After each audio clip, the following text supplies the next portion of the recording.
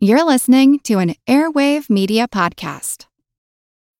When you need mealtime inspiration, it's worth shopping Kroger, where you'll find over 30,000 mouth-watering choices that excite your inner foodie. And no matter what tasty choice you make, you'll enjoy our everyday low prices, plus extra ways to save, like digital coupons worth over $600 each week. You can also save up to $1 off per gallon at the pump with fuel points. More savings and more inspiring flavors make shopping Kroger worth it every time. Kroger, fresh for everyone. Fuel restrictions apply.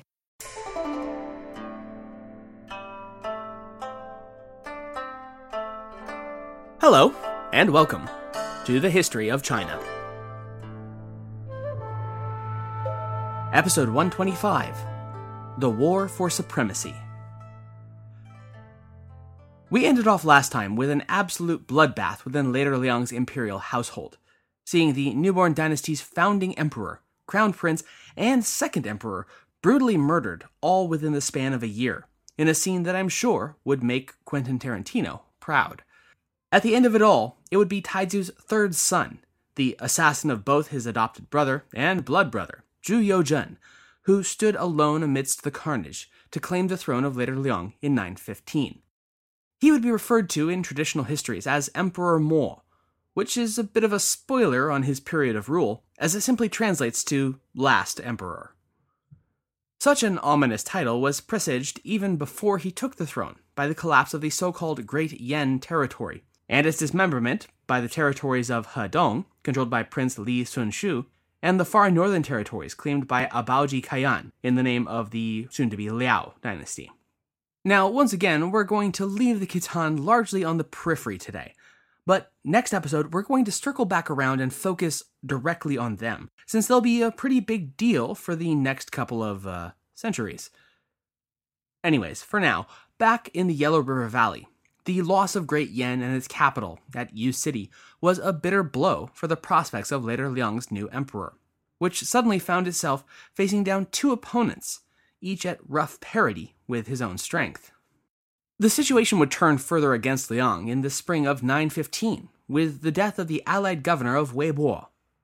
Emperor Mo, taking all the wrong pages from dear old dad's playbook, rushed in and tried to gobble up part of the province, prompting the Weibo army to mutiny against their Liang allied new governor, who then felt compelled to turn for help from none other than Prince Li Cunxu. Well, Cunxu rode in, and in the words of Standen, quote, offered the mutineers not an alliance, but the leadership they needed to survive, end quote. Which is to say, the Prince of Jin rode in and at the head of a relief force rounded up the mutiny's leaders and executed them with all due haste, presenting himself as the savior of the common people of the region. He played the part so convincingly, as it were, that the governor of Weibo wound up offering his own position to Li Cunxu, and Cunxu graciously accepted. Just like that, and with almost no bloodshed, Li had simultaneously increased his military strength, his territories, and his economic productivity, all while sapping that same strength from his rival, Emperor Mo of Later Liang. In a sweeping bit of socio-political judo, he had turned his enemy's strength into his own. Now, I've mentioned this already, but it bears repeating when we're looking at narratives from this era. Li Cunxu is going to be the successor to Later Liang, which means that his imperial historians are going to do two things. First, they're going to destroy as much of Later Liang's histories as they can possibly get a hold of, since, in their view, Liang was an illegitimate usurper state. And second, they're going to write their own histories, glorifying, why, themselves, of course. So, of course, and as usual, we must be careful to be aware of the narrative biases at work. The stories we're left with are immensely valuable, but were never written with any sense of dispassionate recounting of pure, hard fact. There are good guys and bad guys, and there's a clear narrative goal here. But that doesn't diminish the value of the records we do have from this period. Far from it. It does mean that we must tread cautiously and critically through them. For instance, though from the perspective of the annals of Later Tang, Li Cunxu's ultimate victory over Liang in 926 was essentially inevitable by now, or at least it reads as such. Even with the loss of Weibo, Later Liang's fate was anything but sealed in 915, and would be fought over tooth and nail over the following decade, city by city, governor by governor, household by household. It was a war of attrition not in the material sense, but very much so in terms of allegiance and loyalty. He who could flip more lords and governors over to their side would ultimately carry the day. Still, beginning in 915, the tide does seem to, slowly but irresistibly, have begun shifting in Li Cunxu's favor. A Liang force that had been attacking Sun Shu's capital at Taiyuan was disrupted and then, shockingly, defeated and routed by a much smaller Hedong army. Liang's ability to resist Hedong was further undercut by a mutiny in the emperor's own armies, which broke out in his capital of Kaifeng. It then pillaged the city and even attacked the imperial palace directly. This mutiny was ultimately put down, but one can only imagine the devastation such treachery must have had on the morale of the Liang populace. By the 9th month of 916, Li Cunxu's armies had control over the entirety of Hedong, save for a single holdout prefecture called Liyang, giving him wide access to the Yellow River and its critical trade routes. And of course, the Yellow River was also the Emperor of Liang's last real line of defense. As the winds continued to shift in Hedong's favor, several of the southern states, notably the Wu and Chu kingdoms, had made an assessment of which way the conflict in the north was turning, and had begun sending out feelers for alliances with what they perceived the winning party would be. In 916 and 17, both southern states had formalized treaties of alliance with Hedong and agreed to begin their own attacks and raids against Later Liang territories from the south, thus opening up a second front against the already embattled Emperor Mo. By 918, Li had secured enough of a beachhead on the southern banks of the Yellow River to begin planning an offensive campaign directly against Kaifeng. Late that year, acting on information that the Liang generals were squabbling with one another, Li Cunxu pounced, marching against the Liang capital with a force of some 100,000 troops. Even with such a tremendous force, though, the armies of Later Liang were still able to prove themselves equal to the task, grinding Li's southern push into a bloody stalemate over the next 2 years. The deadlock would only be broken in 920, when the governor of Hezhong, the region surrounding the Yellow River's Great Bend to the north, unilaterally seized and installed his own son as the governor of the neighboring prefectural capital of Tongzhou. This act amounted to a direct challenge to the imperial prerogative of Emperor Mo, who, naturally, refused to confirm the appointment. He wasn't about to let his governor go rogue, after all. But all that refusal did was prompt the governor of Hezhong to simply turn and ask Li Cunxu if he'd be cool with his son being the governor of Tongzhou. And yes, Li replied. Yes, he'd be totally cool with that. And so, just like that, both Tongzhou and the whole of Hezhong province had flipped to the cause of Li Cunxu. On the heels of all this winning, it seems certain that talk of the Mandate of Heaven having been taken up by the Prince of Jin was widely circulating throughout Hedong.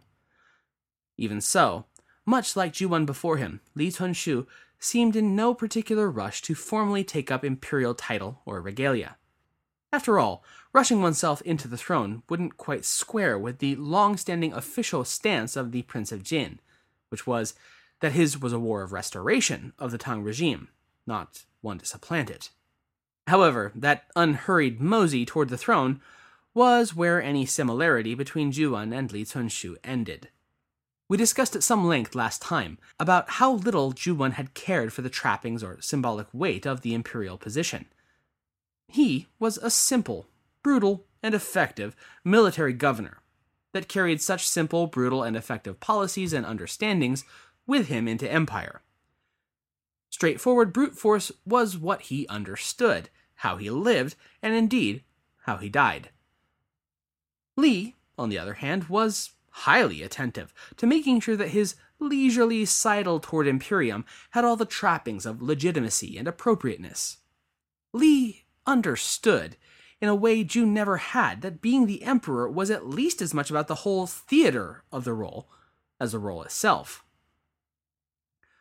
One might be able to forcibly seize some of the empire by force of arms alone, but the whole of China could only be brought back into the fold if the people believed in the idea of it. That's the thing about these strange abstractions we call states or nations. They exist only if and only so long as there's a collective agreement that they do. It's a subtle but important difference between a military occupation zone and a sovereign state, a resident population versus a citizen body. So bearing that in mind, even though a lot of what I'm about to say seems just like empty political theater and ceremonial title pile-on, because it totally is, it's also critically important in reigniting the realm's belief in its own institutions. So, back in 913, Li Cunxu had accepted the title of the Director of Department of State Affairs and had set up a branch office of state affairs and begun appointing staff. All of this on the heels of him reaffirming his father's commitment to restore the Tang regime.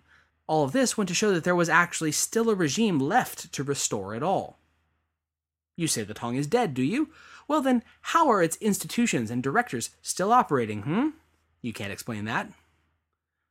8 years later, in 921, acting, or so the story goes, at the behest and pleas of his own generals, as well as the territories of former Shu in Sichuan and Wu in the southeast, Li Cunxu at last relented to the popular pressure and reluctantly agreed to have imperial insignia made for himself.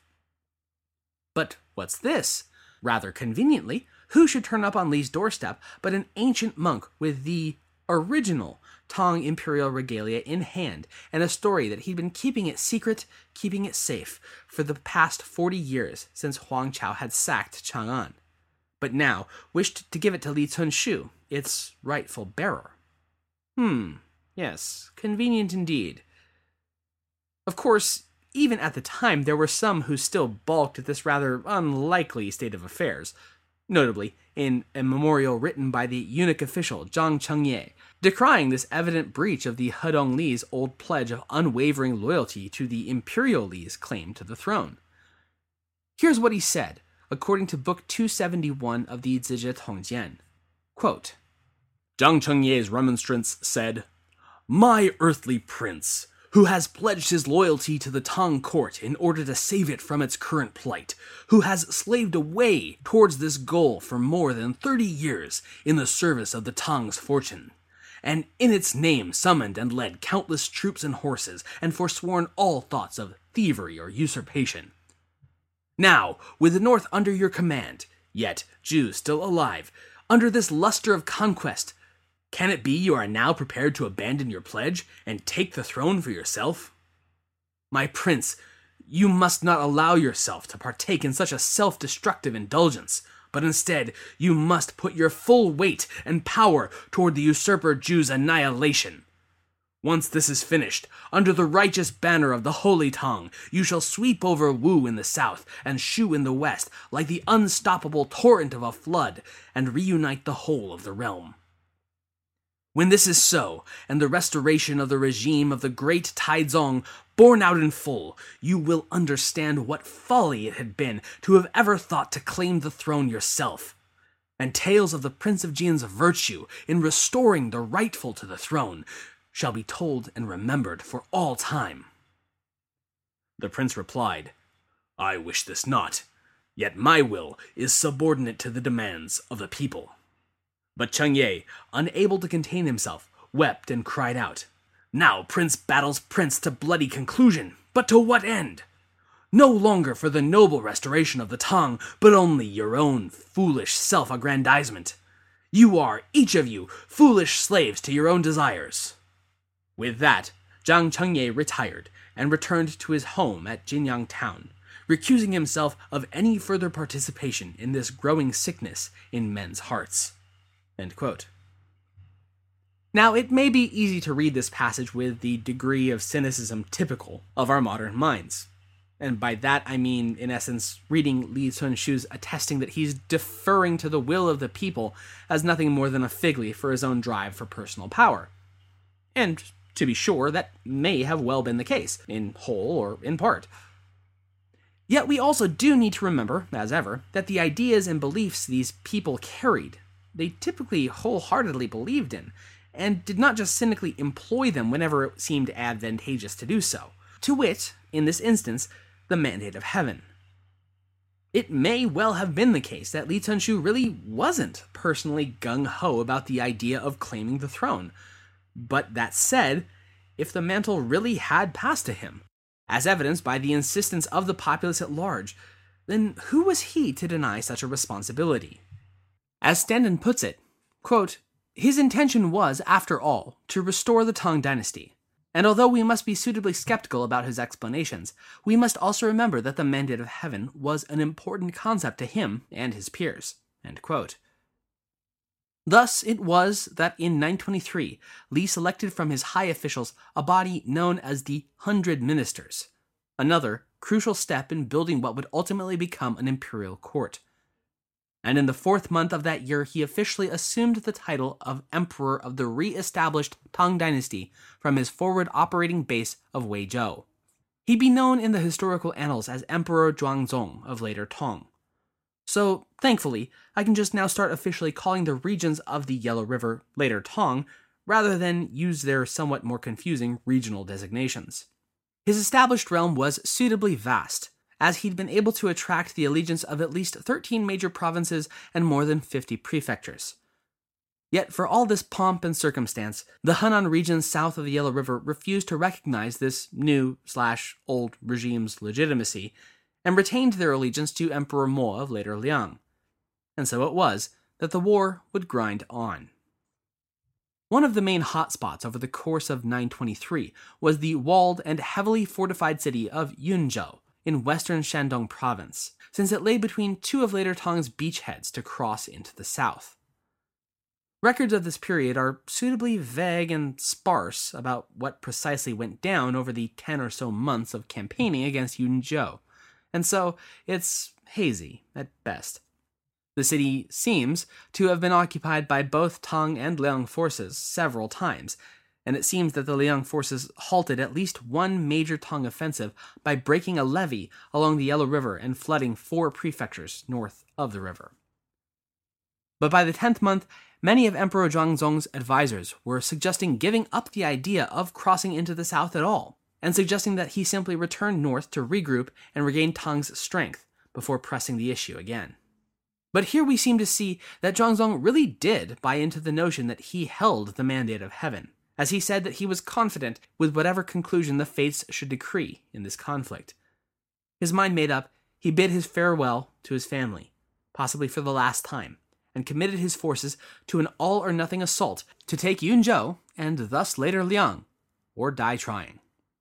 As it would turn out, the autumn assault didn't meet with stalemate as before, but instead with the Tang victory so easy that it seems to have surprised both Tang and Liang forces. The high commander of the Later Liang force was captured on the field and taken prisoner before Zhuangzong attempted to sway him into joining his side by offering him a generalship in the Tang army. The Liang commander refused to betray his state, however, prompting Zhuangzong to order his execution.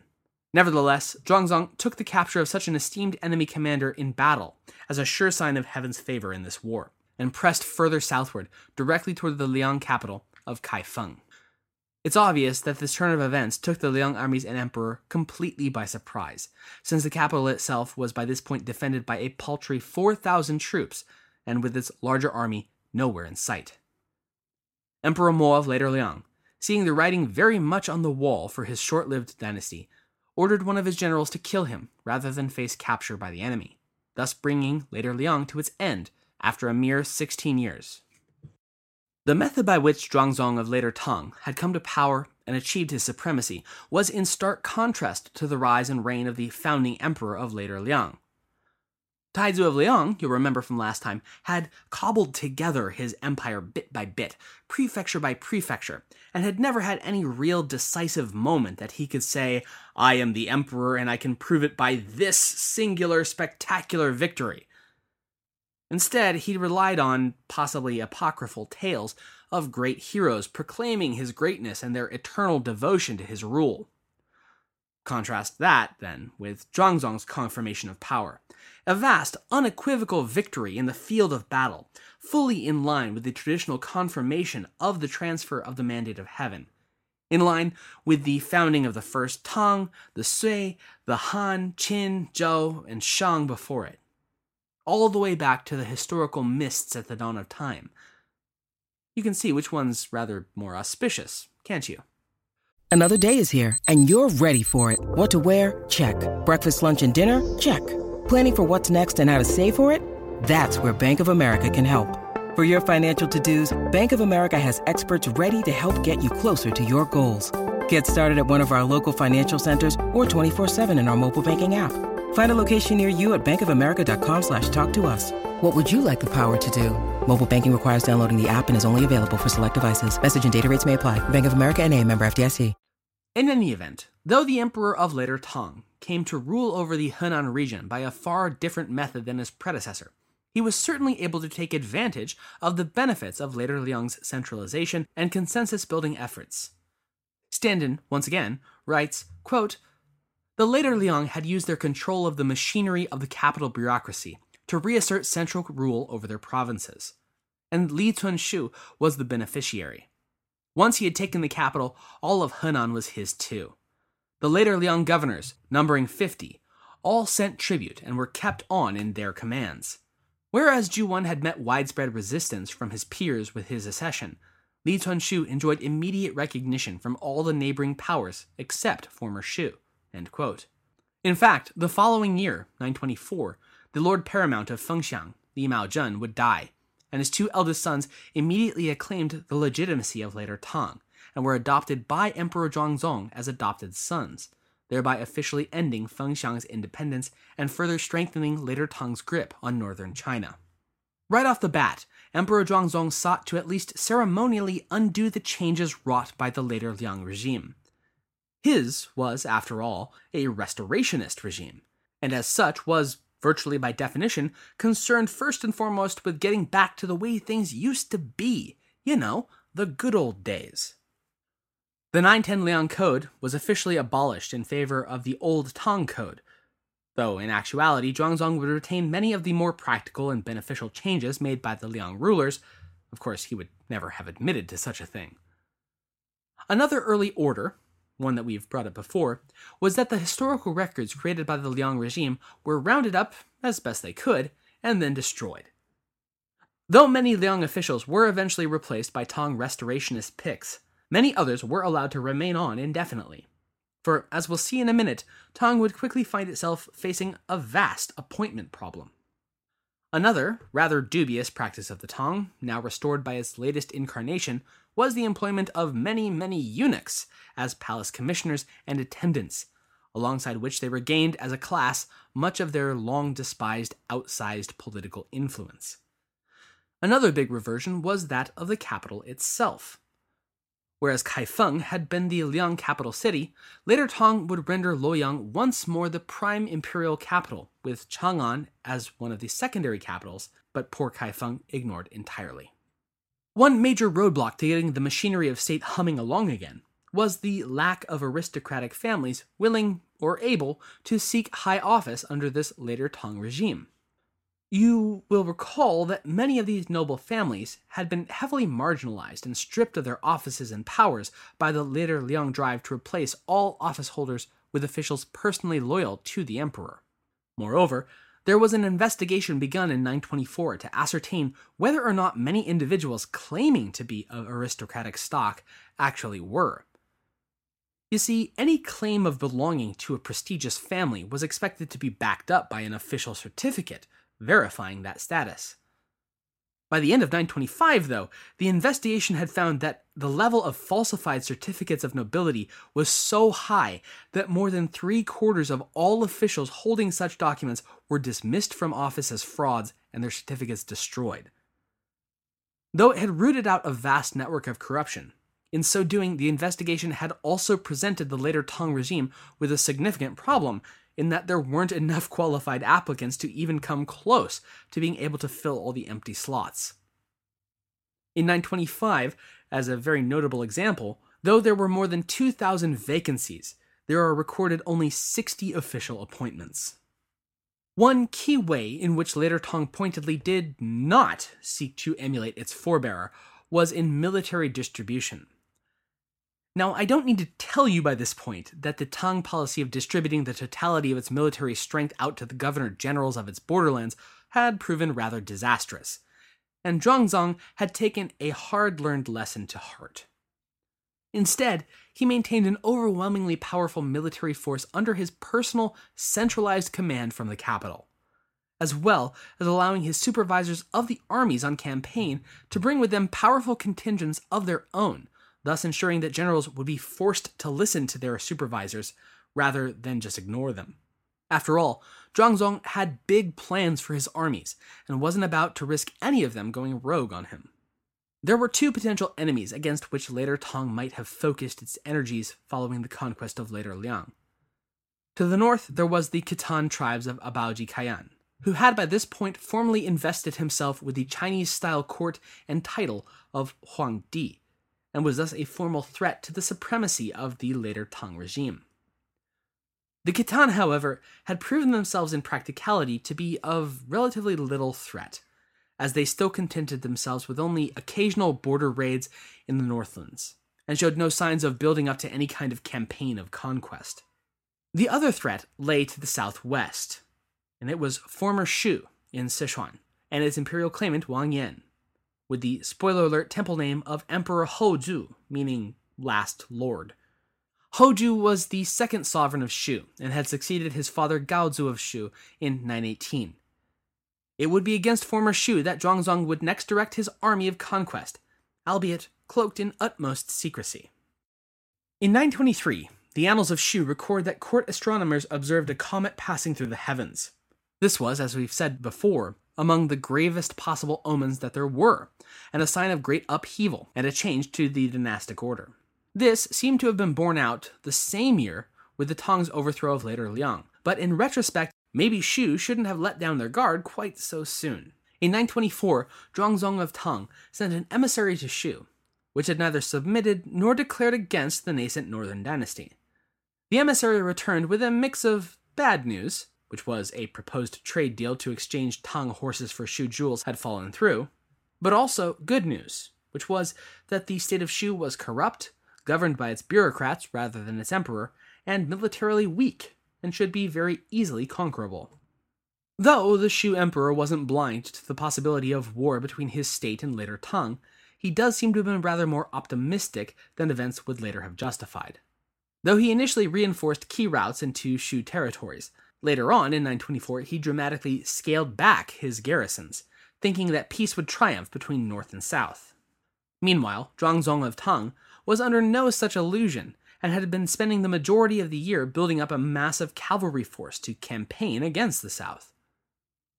In the summer of 925 then, under the twin commands of the heir apparent, Prince Li Zhizhi, and General Guo Zhongdao, the mounted army of Later Tang stormed into the Shu territories, and commenced with a campaign that progressed so rapidly that Houzhu of Former Shu purportedly refused to even believe reports of the war's outbreak, until he saw for himself his own troops repeating in full flight from the prefectures the Tang army had already captured.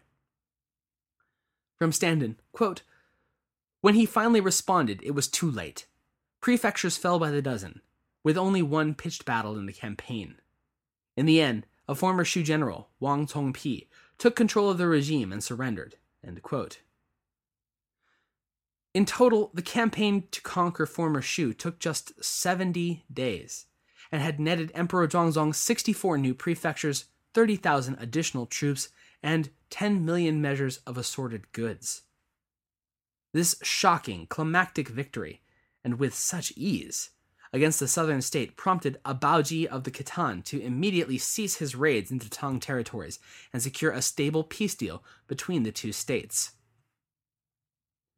This would allow both Khitan and Later Tang to prosecute war efforts against other, more immediate foes, rather than risk all-out war against one another. We'll get to the Khitan Wars next time, but for now, let's stick with Later Tang. Because even in victory, there would prove to be no peace. Early 926 would see the outbreak of a series of revolts against Later Tang authority, which had been prompted by the shady murder of one of Zhuangzong's closest advisors through a plot instigated by his own empress.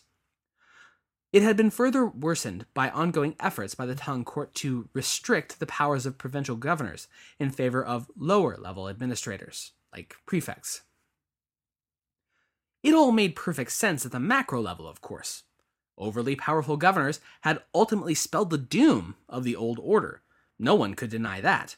After all, what were all these warlords and self-styled emperors other than, that's right, overly powerful governors who had thrown off their imperial yokes?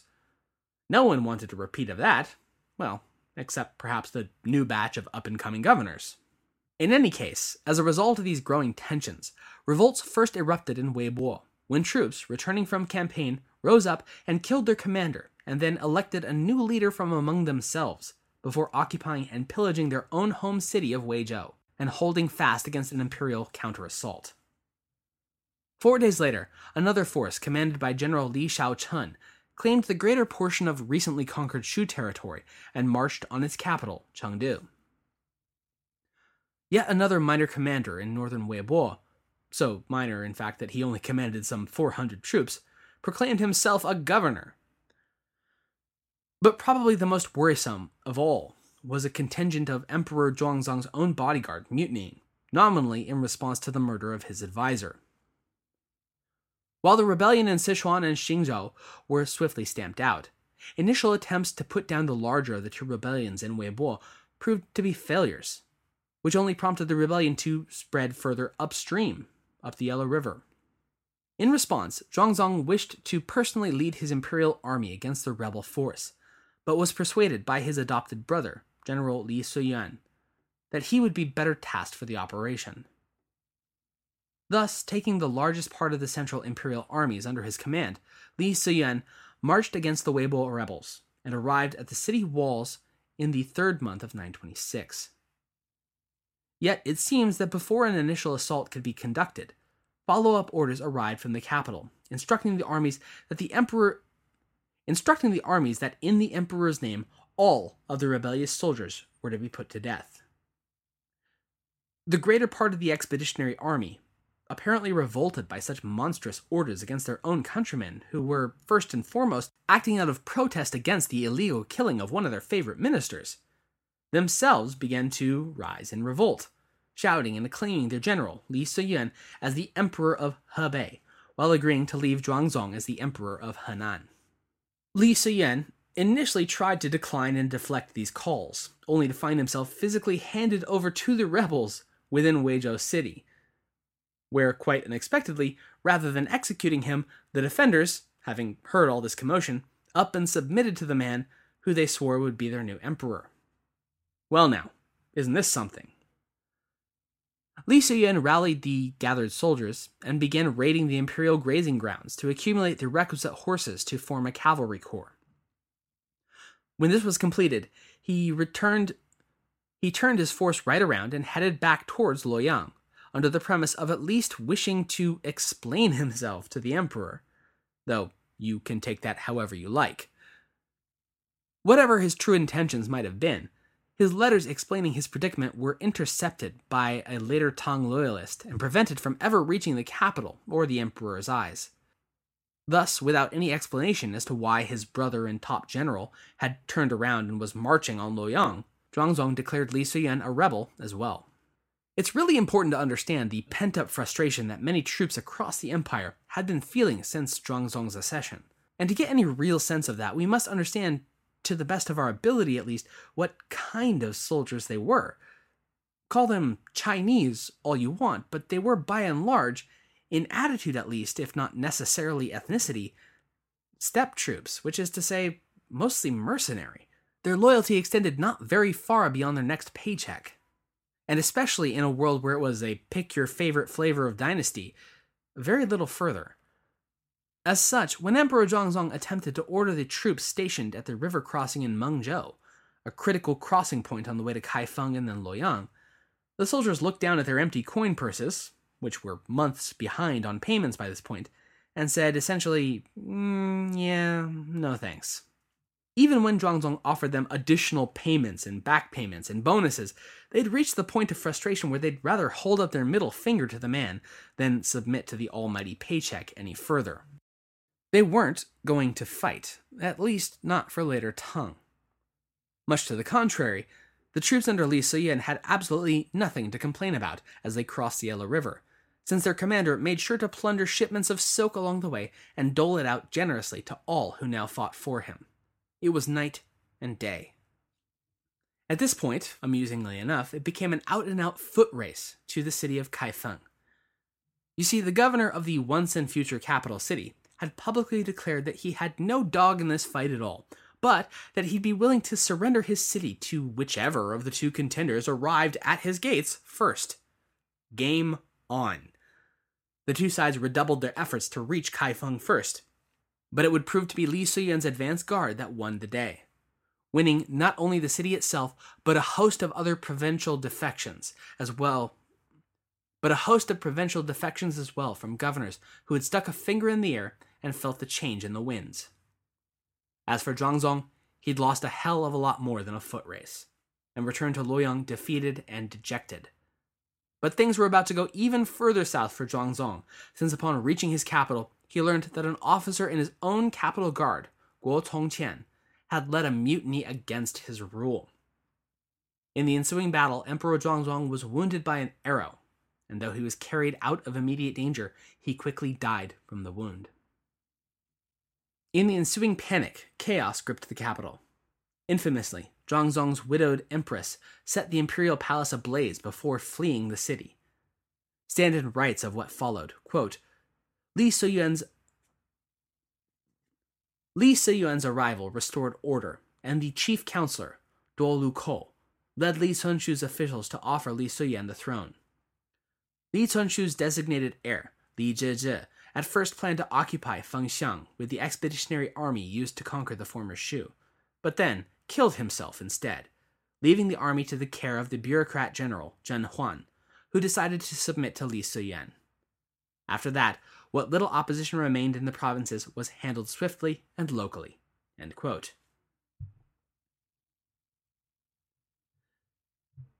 It would prove to be yet another very different way to come into power. Whereas Zhu Wen had taken command through creeping ground-level takeovers, and Li Cunxu had done so through sweeping military conquest in the classical style. Now, instead, Li Siyuan had come to the throne through popular consensus. In all, the rebellion was begun and ended in the span of only a few weeks. That's how quickly this tide had turned against the only just victorious Zhuangzong.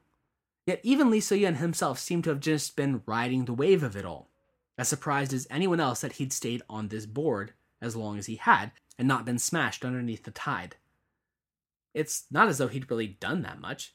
He'd just been. And apparently, that had been enough for the supremely dissatisfied soldiery of Later Tang to say, yes, that is everything I want and more. Ultimately, it seems to go right back to the kind of army, and not just army, but ruler style of the whole enterprise. Zhuangzong had been a battlefield commander, and that is what had won him his throne. That is where he excelled and where he belonged. The irony of it, as it often is, was that his very success on the battlefields of northern China had put him into a position that he was unqualified and incompetent to carry out, a 10th century iteration of the Peter principle in action, such as it were. Which, in case you're unfamiliar, states that, in time, every employee will be promoted to their level of incompetence. In this instance, he'd been leading an army premised on the assurance of large caches of loot and plunder supplied frequently through conquest. The problem becomes obvious in victory, however. How can that model possibly sustain itself in peace? Moreover, his very rise isolated him ever further from his troops, stymieing one of his greatest assets, which was his ability to forge and maintain personal bonds of loyalty with them. Quote, even the huge profits from the conquest of former Shu were gone by the time Li Siyuan marched on Kaifeng, but leaving Li Cunxu able to pay his imperial armies, let alone reward his close followers, who were alienated accordingly. Without the solid backing of the imperial armies, Li Cunxu was vulnerable to his governors and their forces. Li Siyuan's appeal lay in offering a remedy as one governor and general among his peers, rather than as someone who might threaten the autonomy of the governors so much desired." End quote. And so, with Zhuangzong assassinated, Li Siyuan will be acclaimed to the throne in 926, albeit uneasily, as Emperor Minzong. And that's where we'll pick up when we get back to the Yellow River Valley in 2 episodes' time. Next time, however, we're going to be pulling up stakes and trekking way up north, past even the most remote borders of China proper, and into the wild steppelands of Manchuria and even Mongolia, where we'll look into the history of a people known as the Khitan. They're not Chinese, but they're still going to play a massive role in this conflict, and many to come. After all, under the Khan we've already discussed to an extent, Abaoji, the Khitan people will style themselves after Chinese culture, customs, language, and even government, ultimately forming a ruling coalition that will claim much of the north all the way into the 13th century, the Liao Dynasty. Thanks for listening.